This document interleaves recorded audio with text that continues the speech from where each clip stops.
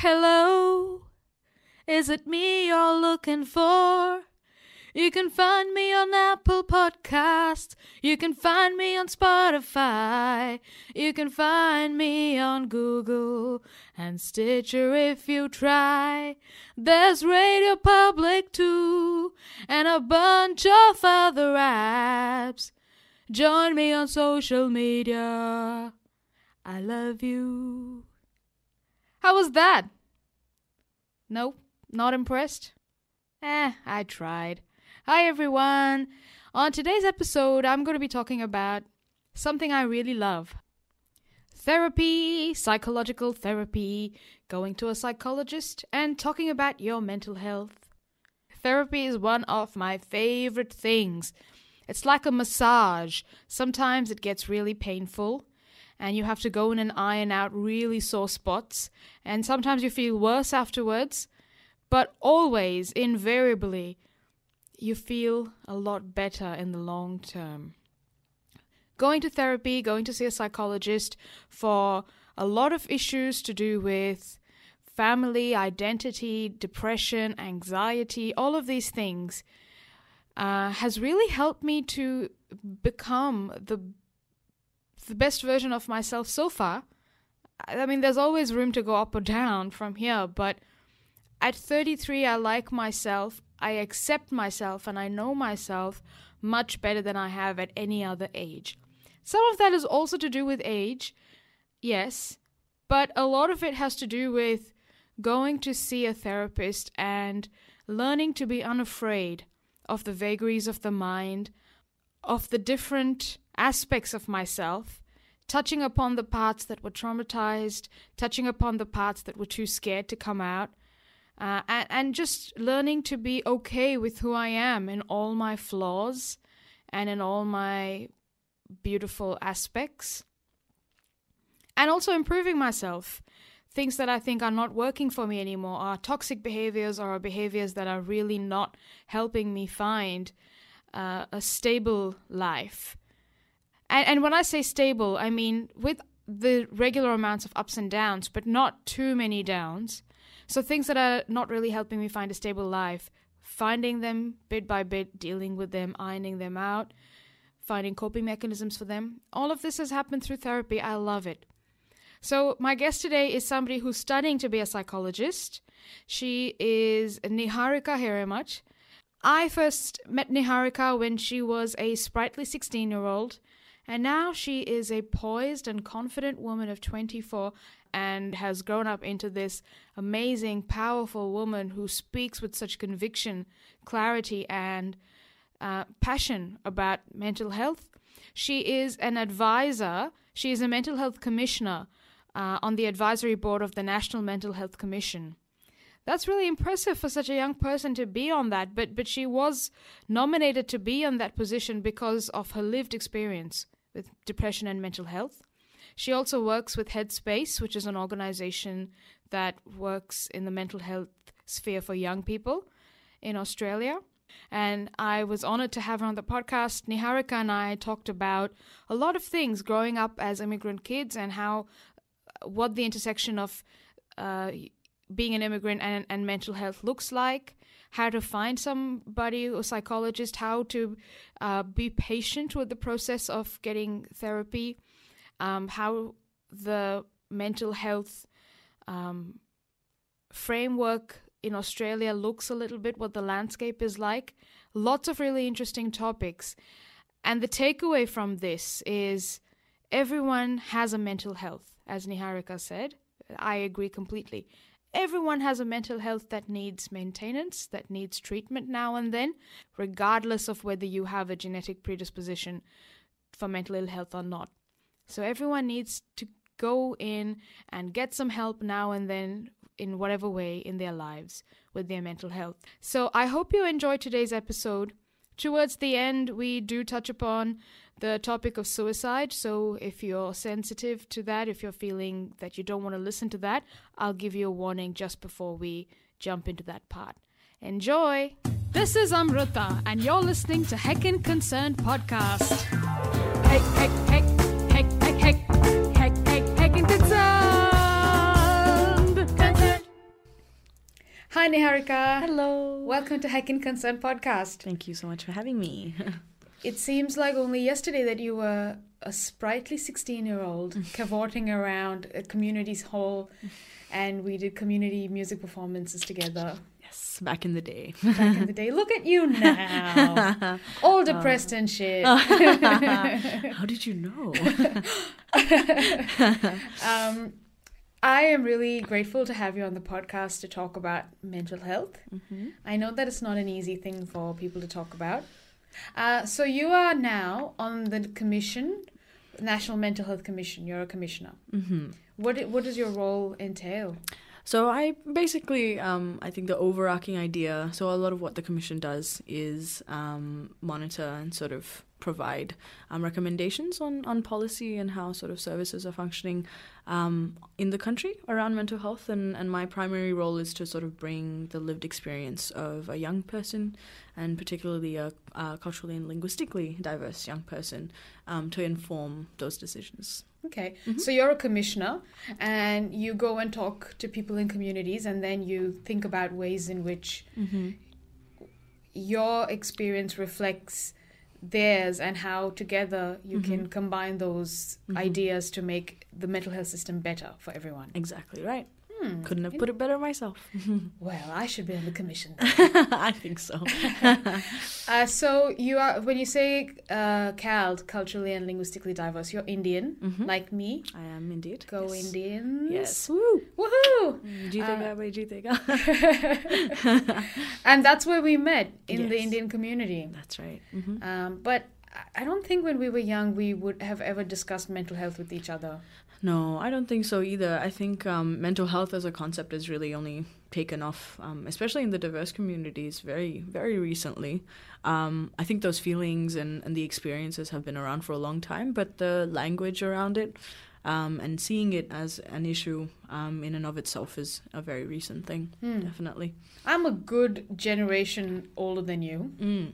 So what do the youngsters these days, what are they talking about mental health? Do they know much in your circles?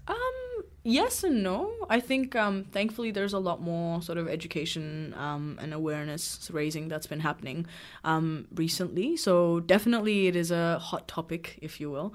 But I think, when it comes down to really knowing a lot about it, probably not as much as you would want. Yeah. How many of your friends go to therapy? Not enough. No, I'm kidding. Not very many. Not very many. I think it's really the not knowing what it's going to be like, what it would entail, how much of yourself you have to reveal. All of those things really acting as barriers, I guess, for people accessing help. Sorry, try not to move your head too much. Sorry. No, don't apologize. Yeah. It's a directional mic, so I'm just letting you know. Yeah. So if you sort of I'm this doing way, yeah. Okay, cool. So I'll yeah. yes. Sorry. No, it's I so know fun. it's a bit unnatural. Yeah. But No, we'll get used to it in it. a while. Yeah, that's all good. No worries. So yeah, you were saying that not too many of your friends are going to therapy because is there a lot of feeling among young people that if they're feeling unwell in their mind, then they're just going to deal with it themselves? Yeah, unfortunately, yes, definitely there is a, I guess, lack of trust in the system because there's not a lot of knowledge about it. And often because till now you've had to sort of deal with it yourself, there's not really people talking openly about this stuff. Definitely, I think, speaking as a young person myself and having sort of been through that process myself, there was a large element of pressure to deal with it by myself. One of my worries when I first considered going to a therapist, and this is so cute because my very first therapist that I went to, my mum actually helped me find, and she helped me find a Sri Lankan one, Oh, amazing. thinking they might be closer to the culture. Yeah. And she came with me for my first appointment. Yeah. And she sat down and she said to the therapist, in our culture we have like foods, like, we eat like sambar. It's the same as yours. Yeah. And I was so embarrassed. I was like, stop talking mother. Oh no. And the therapist was very kindly. She's like, yes, I know these things. But I was like, Sambar, I've heard of sambar. I've heard of Sambar. It's like, Mom, they're Sri Lankan. Yeah. She doesn't care about Sambar. Stop it, Mom. For those who are listening and don't know, Sambar is like a South Indian Gift from the gods. Gift from the gods. Yes, it's Yeah. a gift. It's a godly, divine lentil soupy curry dish. And so. But a lot of the times my feeling has been, can the therapist understand me as a human? Of course, I have similar to all of the people in the world, a common set of experiences. But then culturally, what are the factors in my family that are very specific to Indian families? Will they be able to understand it if they haven't spoken much with Indian people before? So that was one of my fears. Yes. Luckily, all of the therapists I've had to educate some of them about the context of what I'm talking about and why it's important to me. Yes. But there hasn't been any judgment. They've obviously listened and cottoned on pretty quickly. Yeah. I think just drawing back to one of the things that you were saying before in terms of people having very common experiences, I think there's definitely elements of our experience that are very particular to the culture and our tradition and our background, but there's also elements of being a young person, of being, a woman, of being like in a relationship or not in a relationship, like all of these elements that are really sort of broad and encompassing. And I think, any good therapist that you're going to, really the most important thing is that you, as much as you feel comfortable, of course, open yourself up and, like you said, educate them if you need to. And at the end of the day, good therapists generally will listen to that and try and make those links for you that you might not be able to see, keeping in mind those cultural contexts.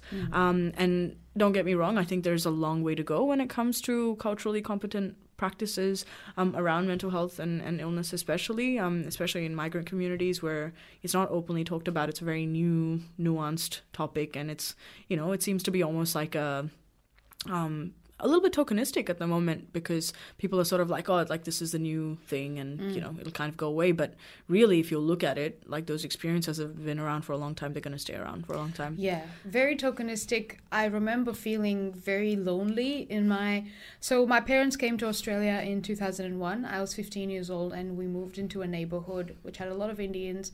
We had already formed a network of Indian families here even before we came, through contacts and friends of friends. And I remember growing up and feeling very lonely in that I didn't feel white enough like the other white Australian kids in my school, and I didn't feel Indian enough because everyone else looked so perfect from the outside. And my family was this freakish family. We weren't ideal, perfect model Indians. No. We weren't Australian. Yeah. And because I think this might be common to a lot of migrant families, in a new culture, your parents try to protect you and sort of hold you even closer. Oh, yes. For the fear that you might stray away. And there was this element of, don't discuss your problems with others.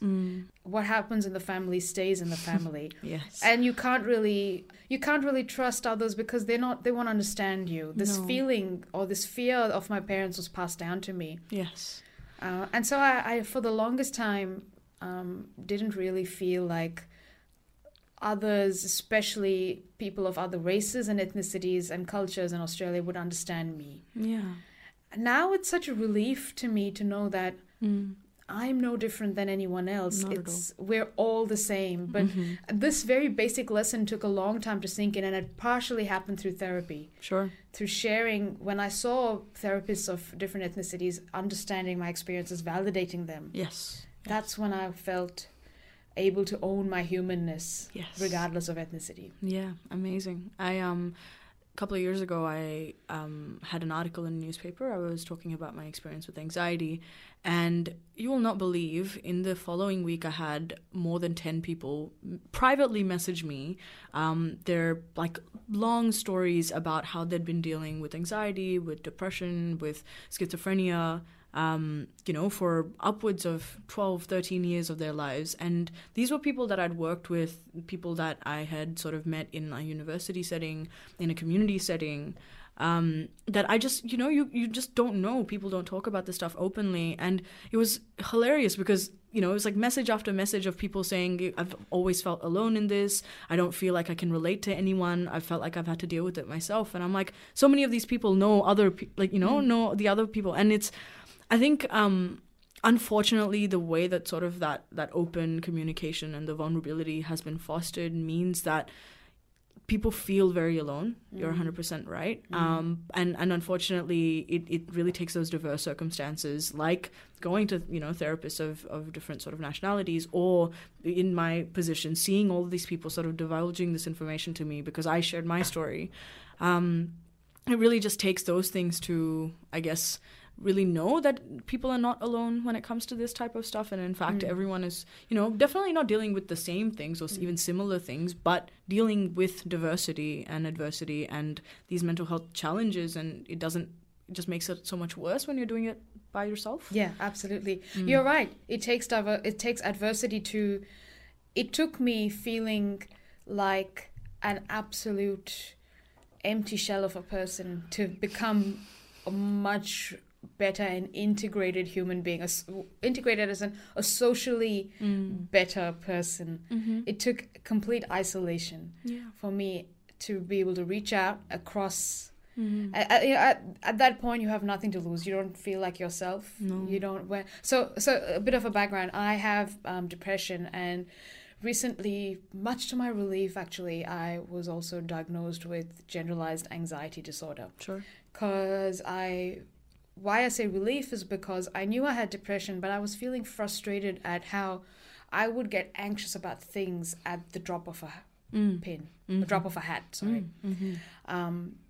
Anything could make me anxious, and I would feel like such a failure as a person to be this ball of nerves all the time. Yeah.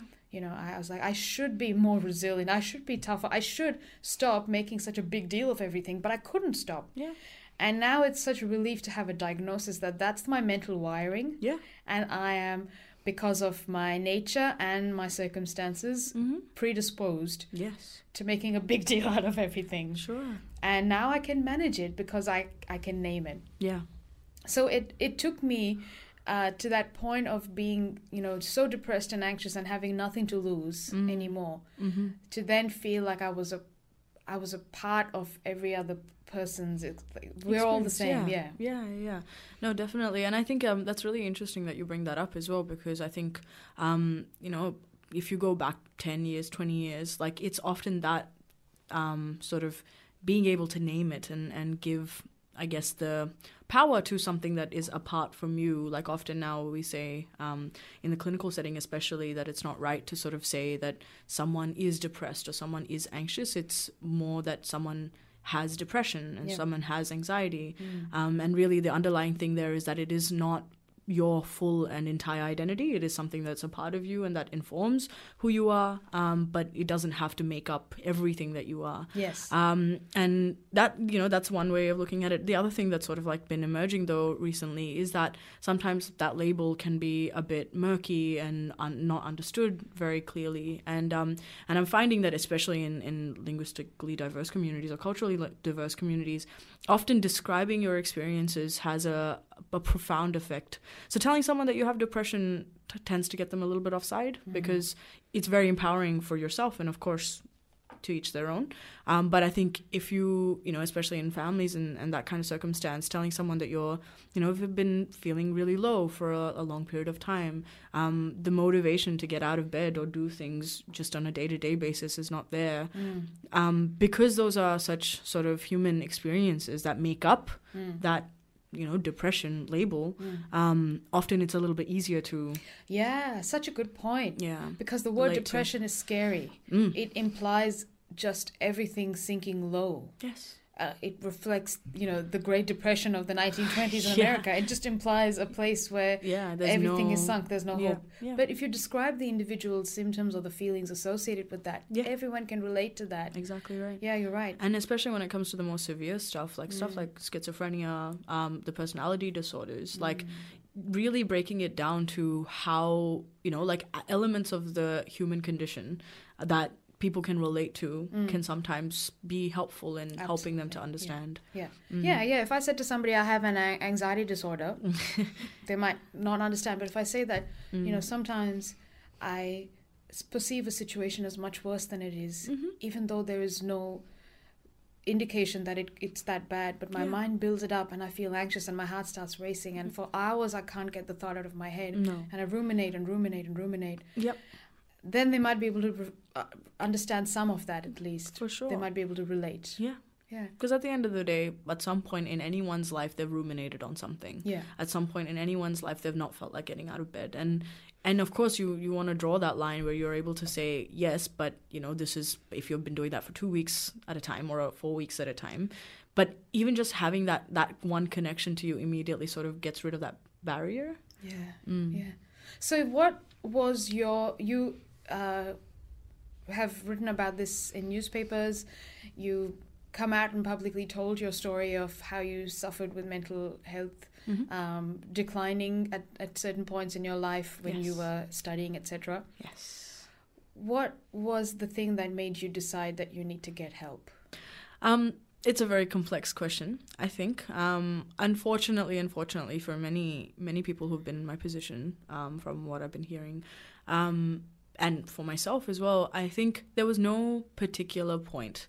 And I think that really just speaks to this whole notion that it was before and after your mental illness. I think for a lot of people, that's not the reality. And I think even for people who haven't had it as severe, really it's a process. And seeking help is not directly correlated with you getting better straight away, and I think that's important to understand. But at the same time, engaging in that help-seeking process in different elements, more sort of apt thing for me to draw on is that I've engaged in help-seeking and I've sort of like sought that help in a myriad of ways over a long period of time. And I think it was more that resilience that even if it wasn't working straight away, if it wasn't working a week in, a month in, 6 months in at some points, that taking any opportunity as you are able to kind of continue engaging and trying to find different ways to access that help means that at some point you'll be able to look back and say, okay, like it was at that point that things started changing for me. So you said that you can't always know what will work, but you have to keep trying different avenues of getting help. This is something very important because I personally know so many people who had a couple of dissatisfactory experiences with psychologists. Maybe they didn't gel. Yes. Maybe they didn't know how to go in and speak, and so the psychologist didn't know how to start. Or maybe they just got bounced around in the system here and there. People were not giving them appointments or, this and that. And that completely made them lose faith in the system. Or there are people I know who hesitate to go in and speak to a psychologist because they don't want to open the floodgates of emotions. Yes. And for these reasons, then people don't end up getting help because it hasn't worked. So for me, I was lucky that I got I've seen 4 different psychologists now. Yes. One for the first couple of years, who in hindsight I realized she wasn't as helpful as I thought. I just kept paying her a bunch of money and going to her for 2 years. It's not her fault. It was probably not the right fit for me. But it's not to say she didn't help me at all. No. I made a lot of improvements in a few areas. But another one I went to see just for one session. That was the time I got a mental health care plan, and I went to see her for one session. And she looked at me and she said, "So what are your problems?" And I was like, I feel low self-esteem. Yes. I'm worried about achieving things. Yes. I'm worried about being fat. Yes. So I sort of reeled off a list of problems. She's like, all right, okay, let's tackle them one by one. Fat, what are you doing for exercise? And I was like, I walk my dog. Oh, gosh. And she's like, okay, that's not exercise. You need to go to, go swimming. If you can't go to the gym, you need to go to the gym. Okay. And you need to, improve your diet. There's some resources I can point you at how to improve your diet. Okay, what's the next one? Time management. All right, so how can you organize your time? No. Oh, gosh, yeah. So she was very bad. Yeah. But I'm glad that didn't dissuade me from going on and finding another psychologist who turned out to be wonderful, and then I have another one who's wonderful. Yeah.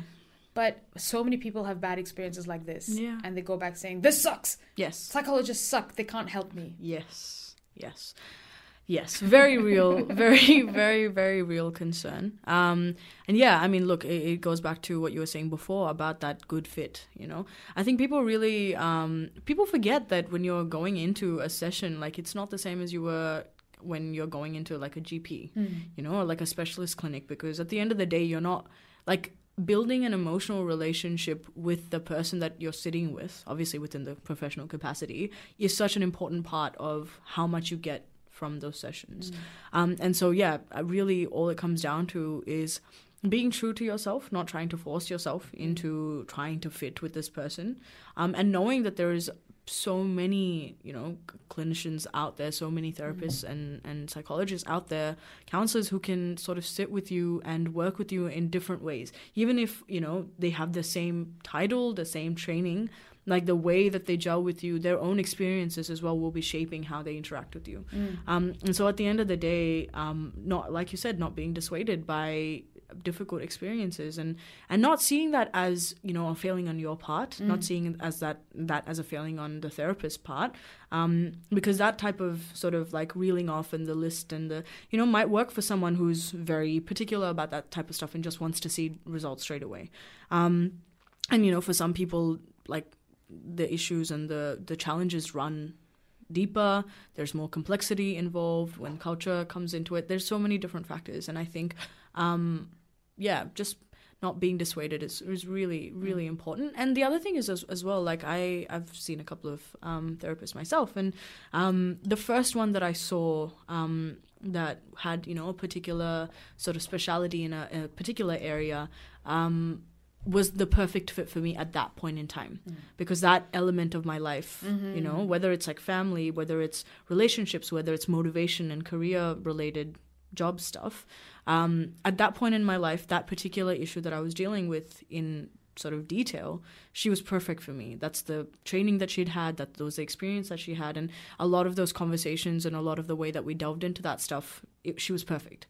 Going back after 6 years about a completely different issue, you know, when it came to my relationship, for example, instead of, for example, my family, going into that conversation and having her sort of ask me the similar questions or put the focus back on my family when really, you know, it should have been on me, is not a failing on her part, but just that we weren't sort of suited to each other at that point in time. It doesn't even need to be that they completely don't gel with you. It could just be that at that point, you know, their experiences or the way that they sort of handled the situation, it was not right for you. And that doesn't have to speak again to her as a clinician or me as someone who's divulging, you know. It's not that you're not saying enough. It's not that you're not being vulnerable enough, because at the end of the day, it's a difficult thing to do. Walking through, you know, and sitting down in someone's chair and saying, this is who I am as a person. This is what's building me. It's very, very difficult. And I think what it comes down to is recognizing whether it's fitting or not, and not making a personal thing to you or to the therapist, and just saying it's okay, we'll find someone else. And there's so many incredible therapists out there that have such a wide range of, you know, experiences, and it is really a lock and key type of thing. You just kind of have to look at what is the best fit for you, and not be discouraged by it not going so well straight away. Mental health is not like other aspects of health where, I mean, somebody might have a chronic disease, physiological, which needs ongoing management, which may have complications.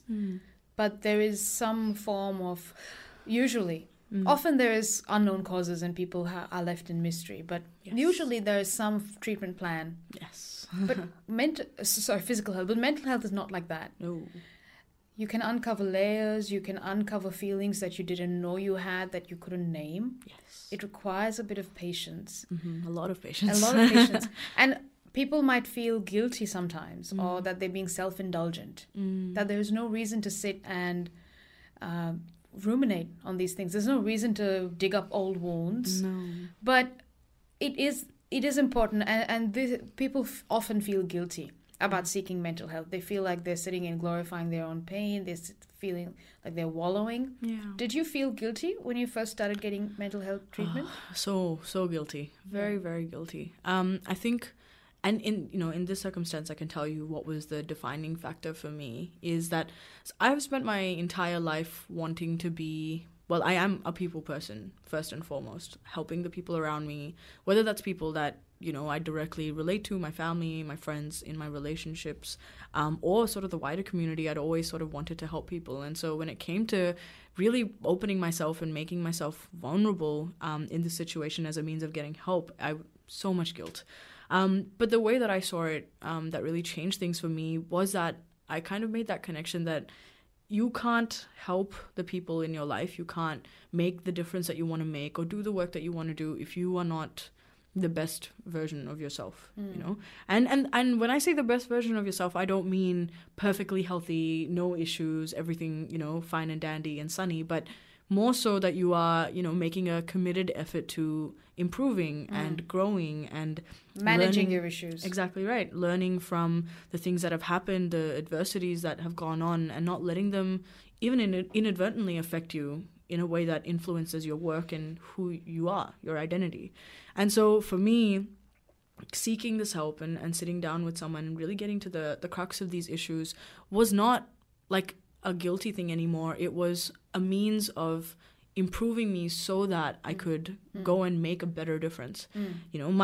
My passion is helping people, and getting this help and allowing myself to break down those barriers that are stopping me from doing that in the most effective way possible for me was the crux of it. And if you really look at it, I mean, anything that you do in your life, the kind of person that you are and the things that you want to do, whether that's, in a certain area or career field, whether that's in your relationships and the way that you handle, those interpersonal issues, like there's always an element where we're like doing something that could be improved if we don't have these things that are sort of brewing in the background. And so definitely there was an element of guilt, but I think a large part of it is being honest with yourself. And sort of, not being scared to be vulnerable, because at the end of the day, like in any means that is going to help you more towards, your goals. Yeah. I think that's a fantastic way to look at it. And I have also looked at it like that me going and getting help is going to help me be a better person, a better sister, a better daughter, a better friend. Exactly right. But sometimes I get very angry and resentful that why should I have to find a justification to go, like why should I have to find an other people-centric justification to go to therapy? Like, me going to therapy is going to make me a better person, therefore I'm justified. Why can't I be selfish and just go, just say I'm going to therapy because I matter and I'm, worth this. It takes a lot of that's a struggle to think that way. I might have those brief rebellious thoughts. I'm going to therapy just because I'm a person and I'm me. But all of which is true. It is true, but it that feeling doesn't last long, because I immediately revert to the more acceptable approach of I'm going to therapy so I can be a better person for others, so that it feels less selfish to do that. Well, look, I mean, I think it's thinking about how it is as a means to an end. Sometimes that what you see as selfishness is really, I mean, selfishness in the best possible way. Wanting to sort of build that identity for yourself, especially if you are like we are, and wanting to do those things for other people all the time, and that can take so much out of you. And so, if it means that the motivation behind it is that you want to do that for yourself, I don't think that's at all selfish. I think that's brave. I think that's courageous and something that, you should be really giving more of a voice to. And for me, it's a balancing act, I think at the end of the day, the improvement of myself, whether it's being driven by this need to look after myself, be me, have that identity and make a stand about what I deserve and what I think I deserve, sometimes needs to be balanced with I'm doing it as a means of improving myself so that I can help my community better, that I can have a voice for people who are not able to speak openly about these issues, that I can support my own friends and my family and my networks, and really finding that balance. But at the end of the day, you're working towards really just, being being happier. Yeah. Whether that's for yourself, whether that's for the people around you. Yeah. So I think, I think they both need to have sort of equal weighting. You're right. There needs to be a balance because both of those are valid things. Exactly right. Both of those are valid and important thoughts. You should be happier just because you exist. You're an individual and you matter at least to yourself, if not to no one else. Yeah, it's all right. Yeah, it's all right. And also, it's okay to feel selfish. It's okay to not feel selfish. It's okay to accept the duality of the situation, that both these thoughts exist in my mind. Yeah. And this is how it is. I think large part of therapy is becoming okay with yourself. Oh, yeah. Improving is definitely one thing, but just accepting Yeah. that this is who you are and there's nothing wrong with the way it is. 100%. No, for sure. And I think when you speak about duality, when you speak about what is and isn't okay and stuff like that, I think the way that I see it is that it's all part of the human condition. You know, at any given point in your life, you're going to have different motivations for what you're doing. Yeah. You're going to have different things that drive you. The way that you feel about yourself is going to change. Really just coming to terms with the fact that change is probably the only constant. And, you know, like that flux is something that you just learn to work with rather than trying to fight at every given moment and thinking that you need to be selfish and then you don't need to be selfish. You know, it's, I think drawing healthy boundaries will help in managing that flux. Yes, sir. Very important. Because the boundary helps you to simultaneously accept your personal motivations and balance them with your motivations to work with others. Without boundaries, that balance is harder to achieve because you're constantly feeling like you're cheating on something because it hasn't been defined clearly. And when I say boundaries, I mean... For me personally, it was drawing the boundary between my existence as a person who lives and exists to love and serve my loved ones. Yes. And as a person who exists solely just with like myself and my identity is, not influenced by my family. I mean, it is influenced, but my identity can be separate from what is influenced by my family as well. That boundary was very hard for me to establish for many years of my life. Yeah. But I think it was once I've started the act of establishing boundaries, that guilt is reduced because now I know that there is a clear space for somebody else's love. That space hasn't diminished. But there's now just a demarcated space as well for me to love myself. Exactly right. That helps to achieve the balance better. For sure, definitely. I think when it comes to boundaries as well, like I think really it comes down to listening to yourself. I'm not sure about you, but I know from my experience, like I spent so long fighting those thoughts, you know, like I kept telling myself that it was guilty to think of myself. I kept telling myself that my role as a daughter, as a partner, as a friend, was to serve the people around me. And that's what made up such a strong element of my identity. Now, I think now that hasn't changed, but what has changed is that, like you said, making that space for that part of you, and also making another space where it is about you and not having that seen as like a selfish thing. And really, I mean, it goes back to what I was saying before in terms of finding that space for yourself so that you can, you have this clear space that you can give to others as well, if that's what your motivation is. And for a long time, that was what it was for me, was finding that space to be comfortable with myself, to look after myself in the most effective way possible, and making that direct link that if I could do that, that means that I could serve the people around me better as well.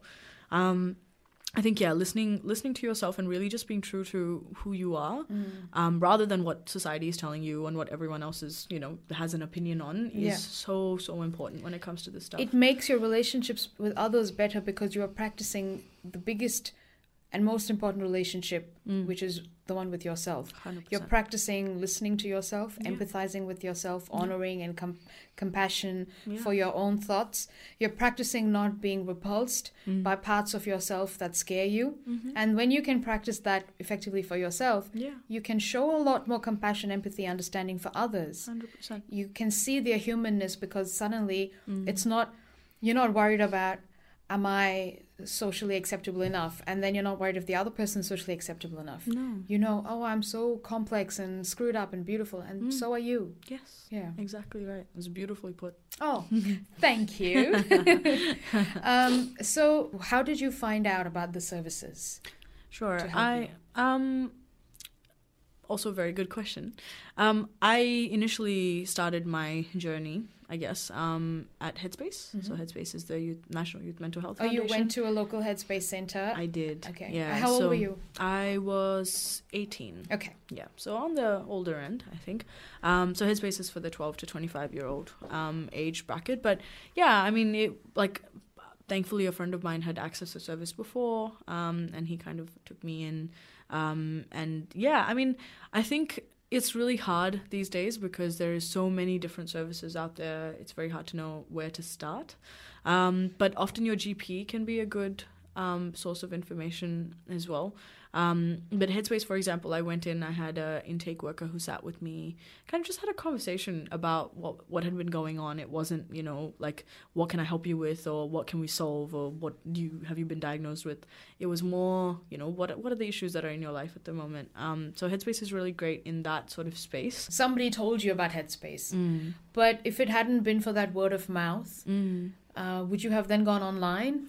Probably. Looked up psychologist or young, something like that? Yeah. GP is an interesting thing.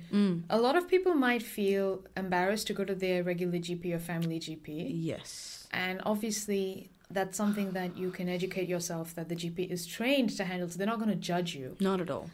For example, in my family, my GP is actually friends. Yes. With my mum. Yes. Yours too? I can imagine. Yeah. Yes, for a long time, yeah. But actually... When I started going to a psychologist and I realized how professional they are and manage their professional boundaries, then I realized the GP is similar too. Exactly, yeah. Just because just because she knows my family doesn't mean that she won't provide me a judgment-free service. Yes. But also, if you're not comfortable, you can just go to another GP and you can have that relationship and the management of your mental health with another GP who you like. 100%. And in fact, I did that for a long time. And yeah, I mean, at the end of the day, like having trust in the system is definitely hard. But it is really one of the first steps. Yeah. So it can be very important to sort of nurture that. And like you said, if you don't feel comfortable going to your family GP, it's a very real concern, especially in the Indian community, I think. Yeah.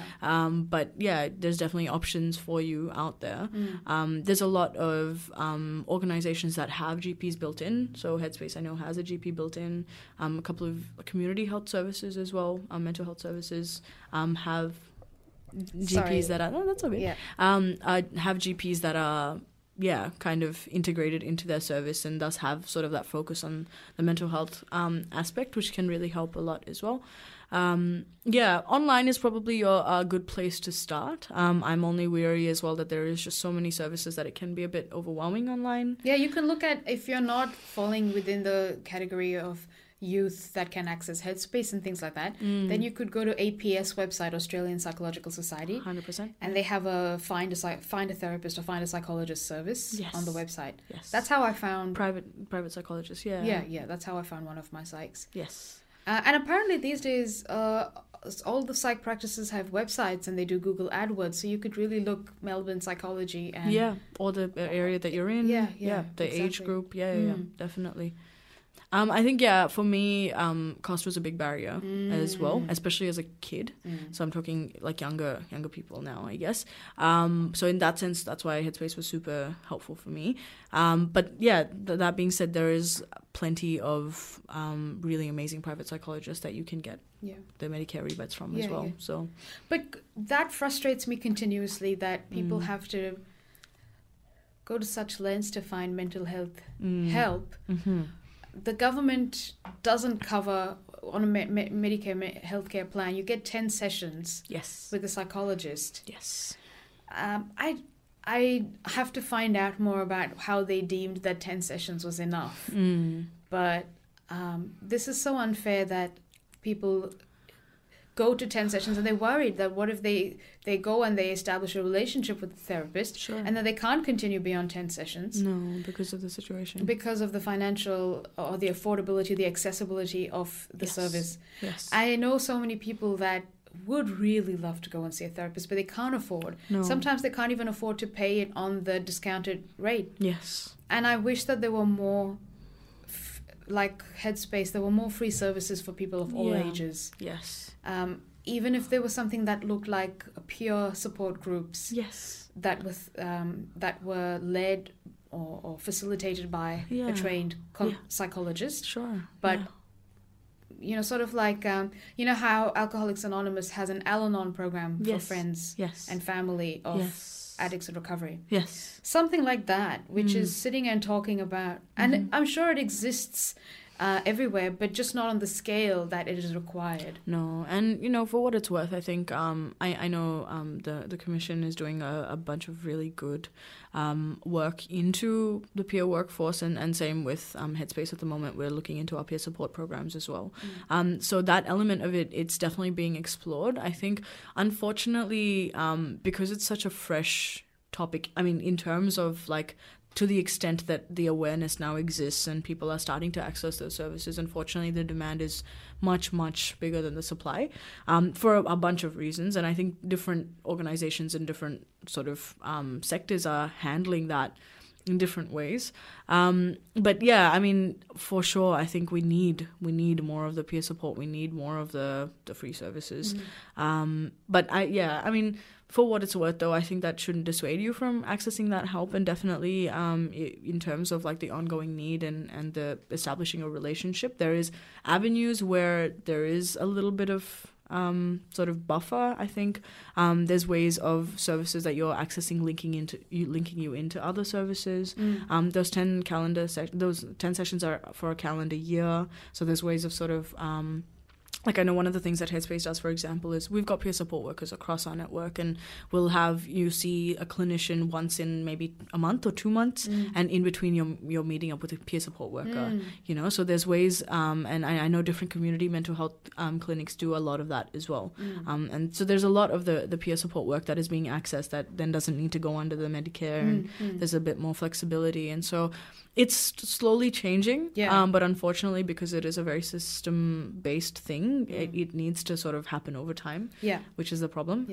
But yeah, thankfully, if there's so many things that are already there, I think the government needs better marketing. Facilitation, 100%. And messaging, you know, campaigns, ad campaigns to tell people how to access this, to tell people that, hey, these services exist. Yes. I know that the Victorian government has put in $200 million in establishing mental health services and improving them. Yes. Supplying more clinicians to the field. Yes. Improving facilities. So that's really good. And I hope that they back that up with just more honest, transparent communication with people.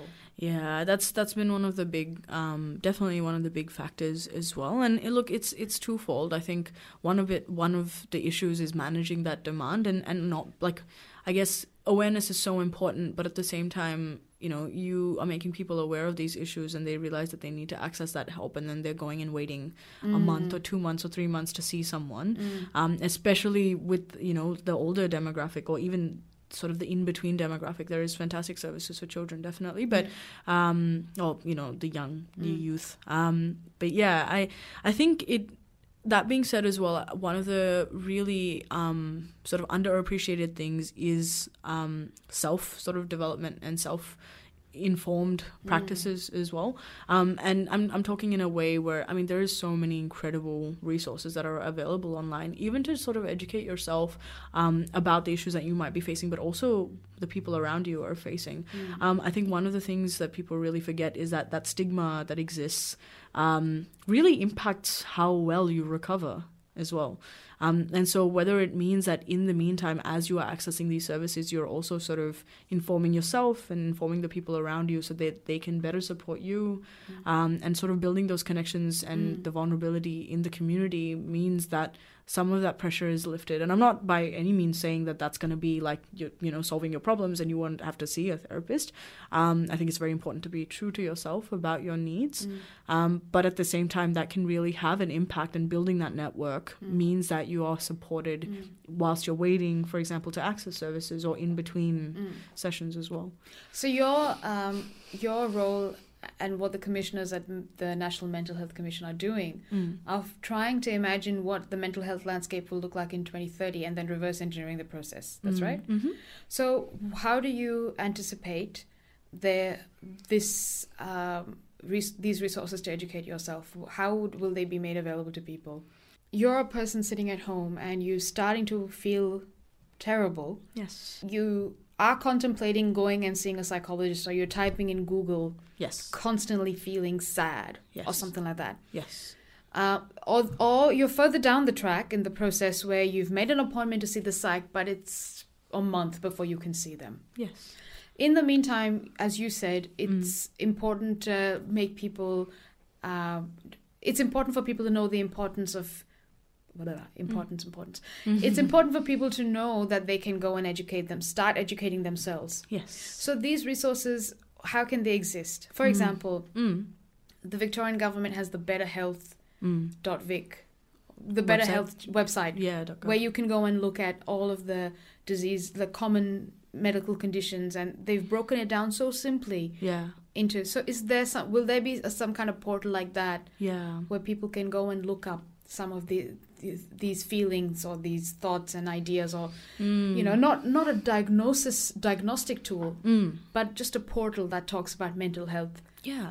Well, I mean, this is the thing. I think there's so many of those that already exist. Okay. So it's really more about linking people in, I think. Okay. And in terms of linking people into those services, and obviously over the next 10 years, you're hoping that you're developing better informed services, more evidence-backed services as well.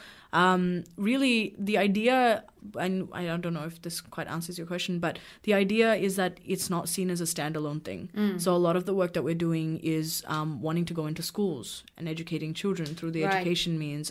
It means we have a new sort of thing that we're putting together called the Mentally Healthy Workplace, which again looks at how sort of mental health is sort of seen in the workplace and how it can be better supported, in corporations, and these things that are sort of already happening in society. The justice system is a huge one as well, and how do we better sort of support offenders that may have these mental health conditions that are driving the things that are happening. That makes so sense, really, it's and throughout these services and through stuff like awareness campaigns, and getting, I guess, funding organizations to do better work in the awareness side and the prevention side and the service delivery.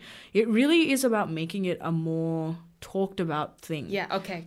So throughout all of these things, like, it can be that direct help to you, but it's also, these are the things that exist. This is what's happening at the moment in this space. And one of the things that is really, like, one of the big profound things for me was also really thinking about the fact that really everyone has a mental health. It's not just specific to people who have challenges in this space or issues or illnesses, if it gets to that. It's that every single person has a mental health.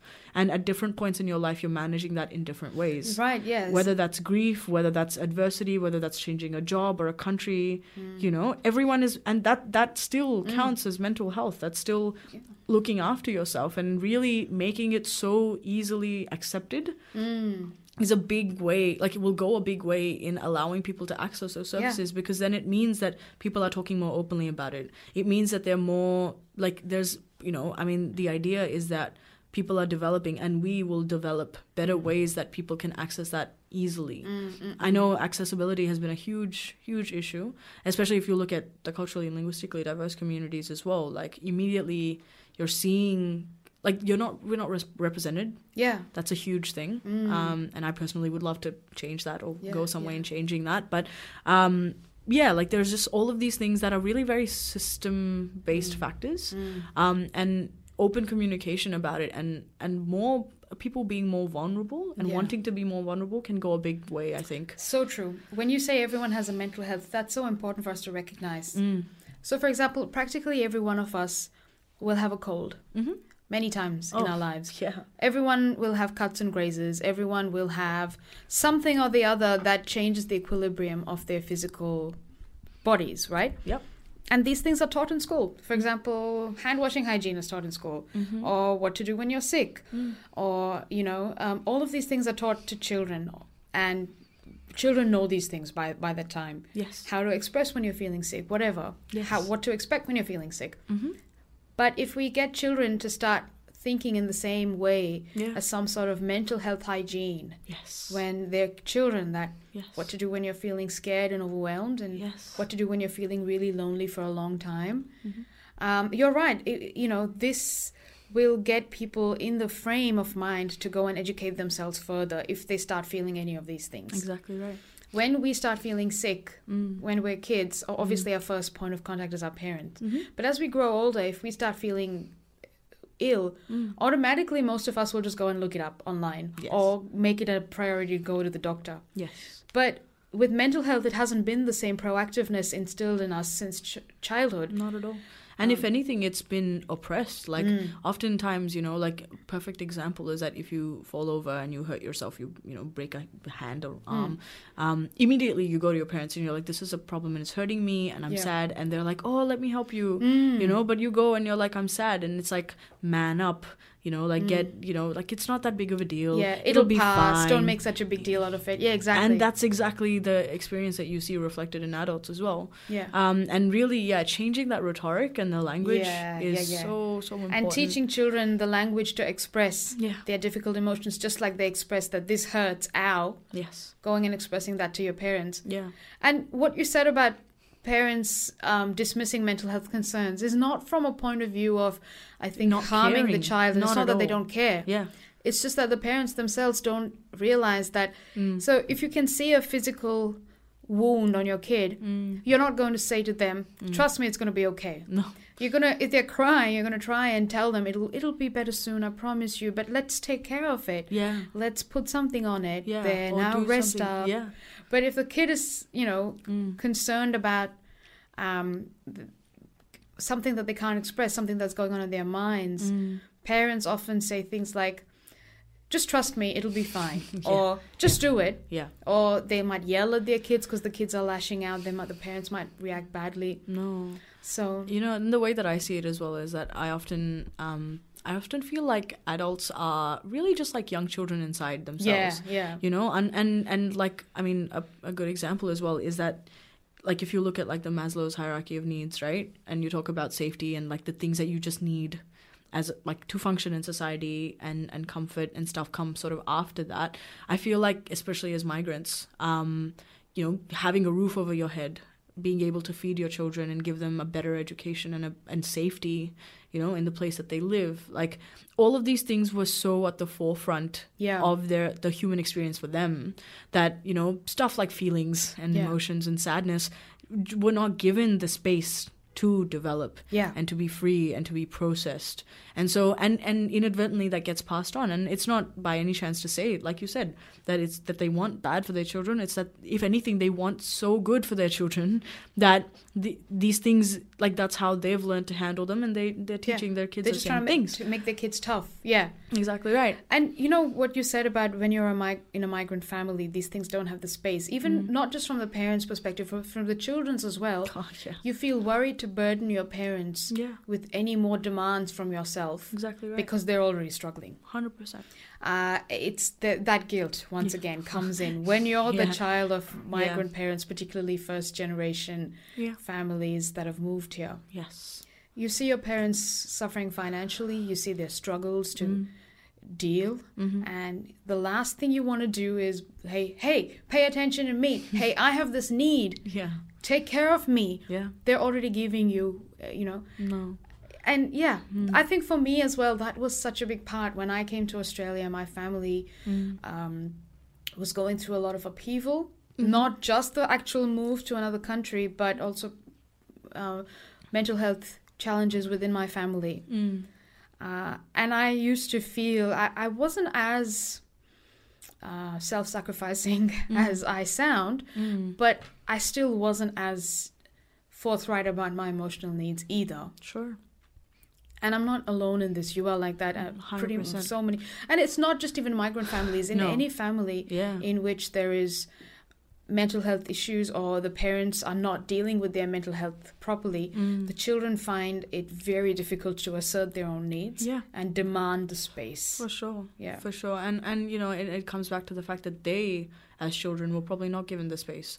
As adolescents, as adults, have not been given the space to really think about what has influenced them, what has changed them. There's this underlying notion that, you know, kids have their place and, you know, parents have their place, and even just vulnerability with your own family, you know, with your own kin is not there, because it's like, no, like that's not, I mean, I'm the parent, I'm meant to be strong, I'm meant to be all of these things. And I think, open communication is just so important, you know, and really just like making yourself vulnerable and not seeing that as a weakness, but really as a strength, because then you're teaching your kids to do the same thing, and you're teaching their kids to do the same thing. At the end of the day, like, that's what it comes down to. I found that my parents are very supportive when I'm vulnerable with them, and they've started becoming more vulnerable with me now. Yes. But it's a process. That didn't stop me from feeling a lot of shame to express some of my more dysfunctional mental health issues to them. Yes. Actually sitting down and acknowledging that this is the reality. I mean, everybody could see that this is the reality, but when you actually sit down and acknowledge it, I felt like I'm a failure and I'm giving up, and to them it's going to be like my kid is making excuses for herself and giving up, or I felt that they might pity me and they might go, oh, my poor kid, and I didn't want any of those. So I had to become comfortable with opening up and sharing really my overcoming the fear of disappointing my parents. Yes. And sharing what was happening. Yes. No, for sure. And you know what? Like, I think it comes down to the balancing act that we were talking about before. You know, for me, for a long time, yes, the disappointment to my parents thing was so huge. And you know what? I'll be completely honest with you as well. I feel like half the reason why I've worked so hard is almost like trying to compensate for the pain that I've caused them. And that's sad. It's really, really horrible. But I think at the same time as well, teaching myself or learning how to let myself be open and let myself be vulnerable, apart from the, you know, wanting to, I guess, like getting over that fear of disappointment is also really as a means of being thankful to them. Because like you said, like I it's the same with my family. Like, I know it's been very difficult for us, especially when things were really bad for me.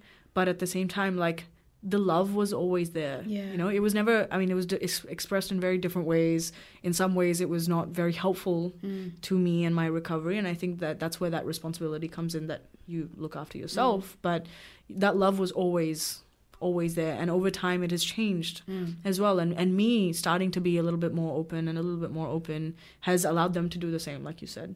And so at the end of the day, I think that's what it comes down to, is that being able to, because you taking that space to be free and open about these issues means that you're giving them that space to do the same. And in a lot of circumstances like this, it's really seeing everyone, including your parents and your grandparents and your wider community, as human beings, and not just, you know, like the pedestal, I guess. Yeah, exactly. Not just as their role in the family, that you're the mum, you're the dad. I have also had a role in educating my parents that if I'm an individual, so are you. Before you were my mum and before you were somebody's wife, you were you, and that's still in you. So I've had to help my parents as well individuate a little bit from me, I have from them. For sure. But also going back to what you said, that allowing your parents to express their love by taking care of you. We often, people who have mental illness, grow up feeling so guilty for taking up space that you feel like your parents can't handle what you put out to them. It is such a relief to realize that they can handle it. Of course. Not everyone's parents can, but when your parents can, or when your family or loved ones, friends can handle you, it's such a big burden off you, and then you can just allow yourself to just let yourself be you in your entirety of your blobfishy beauty of everything, you know, dysfunction, and your parents can take it. It's okay. For me, that was so beautiful and liberating to fully expose myself after years of holding myself in. Oh, you know, my God. for fear of taking up the least amount of emotional space possible. I could just say, this is me and I'm blah. Yeah. And my parents could take it. 100%. And look, I have to say as well that if you are in a space where your parents are unable to take it, and it could be your entire life that you go, that they're not, able to handle it or able to help you in the most productive way, it never has to ever speak to you as a person. Yes. It never has to speak to how well you have communicated, how much trouble you have or haven't gone to, how much help that you've been to them. I know that guilt aspect can really seep into so many other factors of your life. And there was a small amount of time, not because of anything that they had or hadn't done, but I felt like they would never understand. And there's like certain elements of my condition and my experience that they won't understand. And I think it took me a really long time to make peace with the fact that if they are not understanding, it doesn't make it any less valid, doesn't make it any less important. Yes. And owning your story, owning your experience, and being able to speak to it in the most honest way possible for you, irrespective of how anyone else is going to take it, including the people that are the closest to you, is so important. Yeah. Because unfortunately for a lot of people, it's not a reality, That is very true. So, if your parents aren't able, if you don't have that relationship with your family, if your family isn't able to handle that, that doesn't mean that you don't have the right to express it to anyone. Not at all. You definitely deserve to express it to a friend, to a partner, to anyone who's close to you. Yeah. And if you don't have anyone right now that you can do that, it doesn't mean that you'll be forever like that. Because, I mean, I know that this feeling of being worried that your friends might leave you if you express too much. Yeah. Your friends might be like, oh my God, she's a bummer. Yep. But you are entitled to finding somebody in the world who will take that weight off you for a while. Yes, and you will. You will find somebody. 100%. Yeah, absolutely. And at the end of the day, like, you holding on is a testament to your strength and your experience. Yeah. And no one can take that from you. Absolutely. And what you said before also struck with me was if others are not there to be able to accept your needs, that doesn't mean they're not valid. So what does growing up mean? Growing up means being self-sufficient, right? So a part of being independent and self-sufficient is not just a duty or a responsibility, but there's also a right associated with it, which is that you have the right to completely accept your mental health needs. Yeah.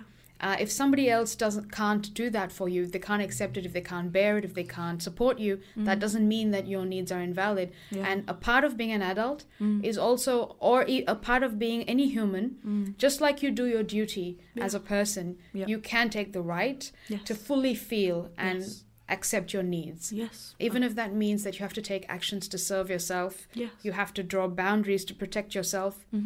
That's okay. That's a part of being a self-sufficient individual. For sure. And I think in that circumstance as well, like, that acceptance can look very different in different ways. Like, I often hear that, people are like, the only way that I can accept myself is to make sure that I'm going to therapy and I'm doing this, this, and this, and this, and like, this is the only way. But sometimes accepting yourself is just letting yourself be. Yeah. Sometimes accepting yourself is getting to the end of a horrible day and, all of these things have happened and you feel completely just done. And just giving yourself permission to be like, I'm going to go to sleep and tomorrow's going to be a fresh start. Yeah. You know, like, it really looks very different for different people. Yeah. And really that's where that listening to yourself comes in. Yeah. Is giving yourself the space to do what you need to do as a human being and knowing that that's okay. Exactly. Sometimes accepting yourself means acknowledging that it's 2 p.m. on a Tuesday, the rest of the world is at work, but you are exhausted and you need to take a nap. It's totally fine. And that's the only thing you need to take, and that's okay. Yeah. That's okay to have a depression nap. Yeah, not a problem. And exactly. For sure.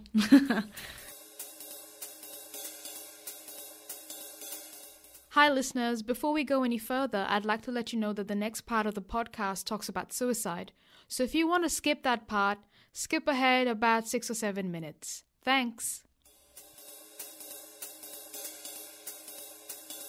I was reading that suicide is the leading cause of death among people between the ages of 15 and 34 years in Australia. Yep. That is massive. It's not any other kind of illness but mental illness. which is the leading cause of death. Yes. Do you do any work around suicide prevention or finding out inputs from communities about the causes of suicidal thoughts and ideation and completion? Yeah. Fair amount of work, yeah. I think suicide, unfortunately, it's so complex. It is a very complex issue. Even, in comparison to some other, I guess, mental health challenges, it's very sort of, it has a place of its own. Because often people don't realize that even getting to the point of starting to have those thoughts, or, inadvertently acting on them, there's so many factors that kind of lead up to that. I think at the end of the day, like a lot of the things that we've talked about around how to open yourself up and be vulnerable about these issues and talk openly about these things really kind of comes into the suicide aspect of it as well, in the sense that, it really comes down to trusting your instinct. If there are people in your community, in your circles, at work, at school, that you're worried about, not being afraid to ask them if they're doing okay and letting them know that you're there. Again, that's really bringing it down to a much simpler issue than it is. But yeah, it's a very complex issue, I think. I wish that there was more education in schools for young people. You and me both. Yes. To talk about suicide is a very difficult topic. Even the word, to say that word is not easy. No. Yeah. But it is a reality. Mm-hmm. And I wish that instead of shielding young people from this, if we acknowledged that, I was looking at statistics recently that children as young as 9 are completing suicide in Indigenous communities in Australia. That's 9 years. That's right. 9, 12-year-old children. Yeah. When I was 9 or 12 years old, I knew what suicide is. Yes. But I had no idea that of the feelings that might cause anyone to actually get there. That's right. To that state of mind. Yes. And these children are there and they've completed that. Yes. And so it's a reality. It's not something that needs to be tiptoed or needs to be shunned or needs to be hidden from children. Yes. And children need to start learning the tools to identify in themselves such feelings and in friends and bring it to the attention of somebody. All the children who are, in their teens need to know the language to ask each other about this. That's right. Not just adults. No, definitely not. And yeah, I think language is a huge, huge thing in this situation as well. Unfortunately, the way that suicide has been sort of viewed in a whole different sort of range of ways has just not been in a healthy way. And I'm talking about it. Yeah. Like it's often, just seen as very dramatic and theatrical.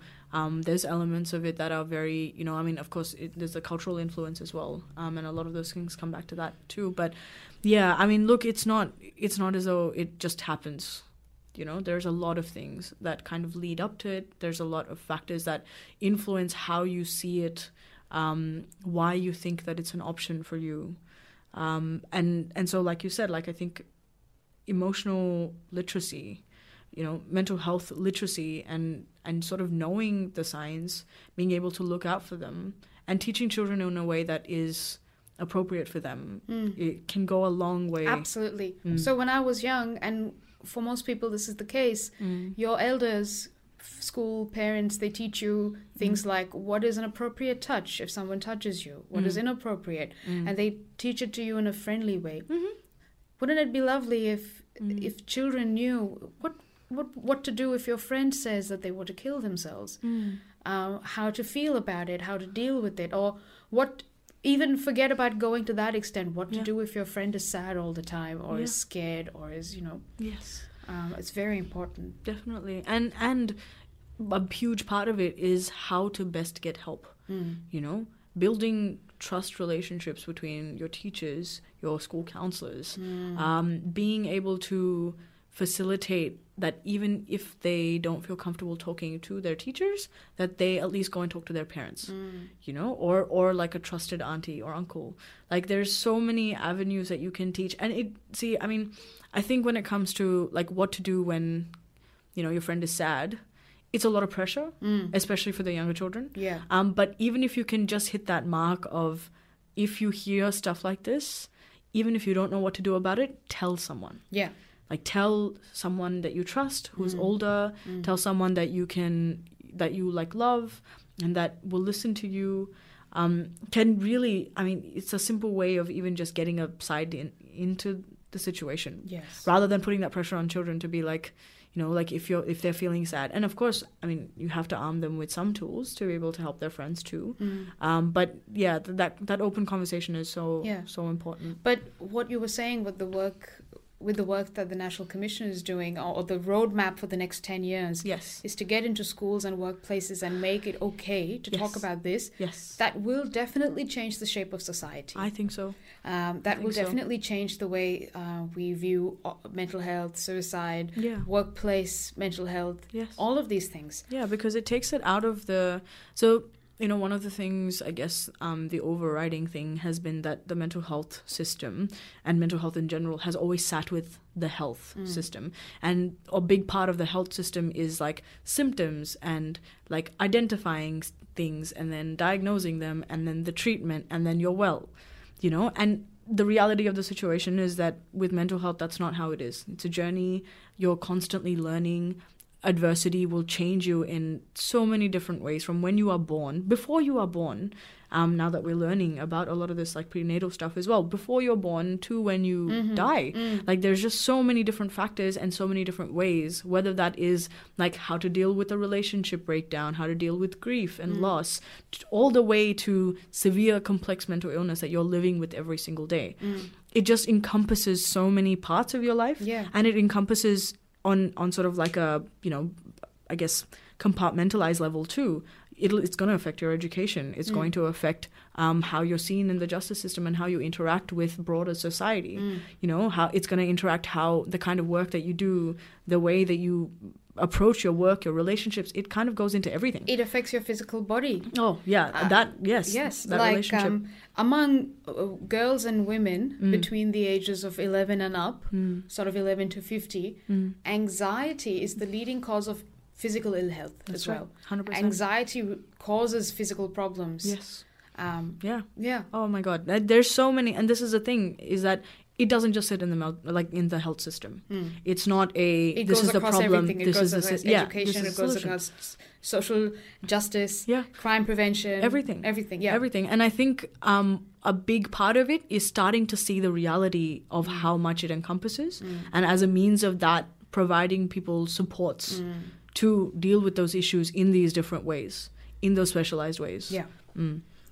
There's so much work. I'm really excited to hear what the Mental Health Commission comes up with,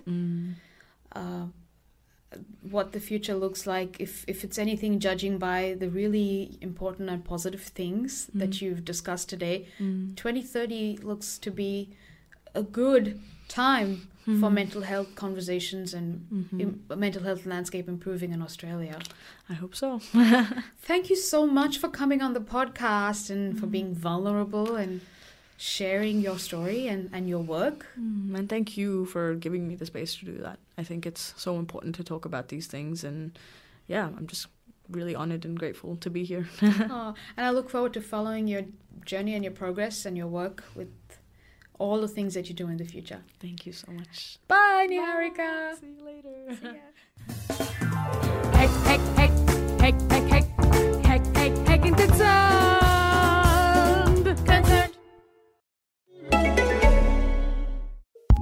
Acast recommends more podcasts, more episodes, more great shows. Keep listening to hear a show we recommend. Hi, I'm Christopher Kimball, host of Milk Street Radio. If you'd like to change the way you cook and also think about food, please check out the Milk Street podcast. We travel around the world to find pizza in Tokyo, Egyptian food in Berlin, and Bhutanese farmers in Vermont. We speak to Jamie Oliver, Rachel Ray, Al Roker, Ina Garten, as well as Michael Twitty, Marcus Samuelson, and Alice Waters. And we'll introduce you to recipes that will change the way you cook, from bright pink Tottenham cake to Afghan dumplings to shoyu sugar steak, and that one is direct from Hawaii. It's a whole new world of food right here on Milk Street Radio. Please check us out on iTunes, Spotify, or wherever you find your podcasts, or go to 177milkstreet.com. We'll see you there. Acast recommends.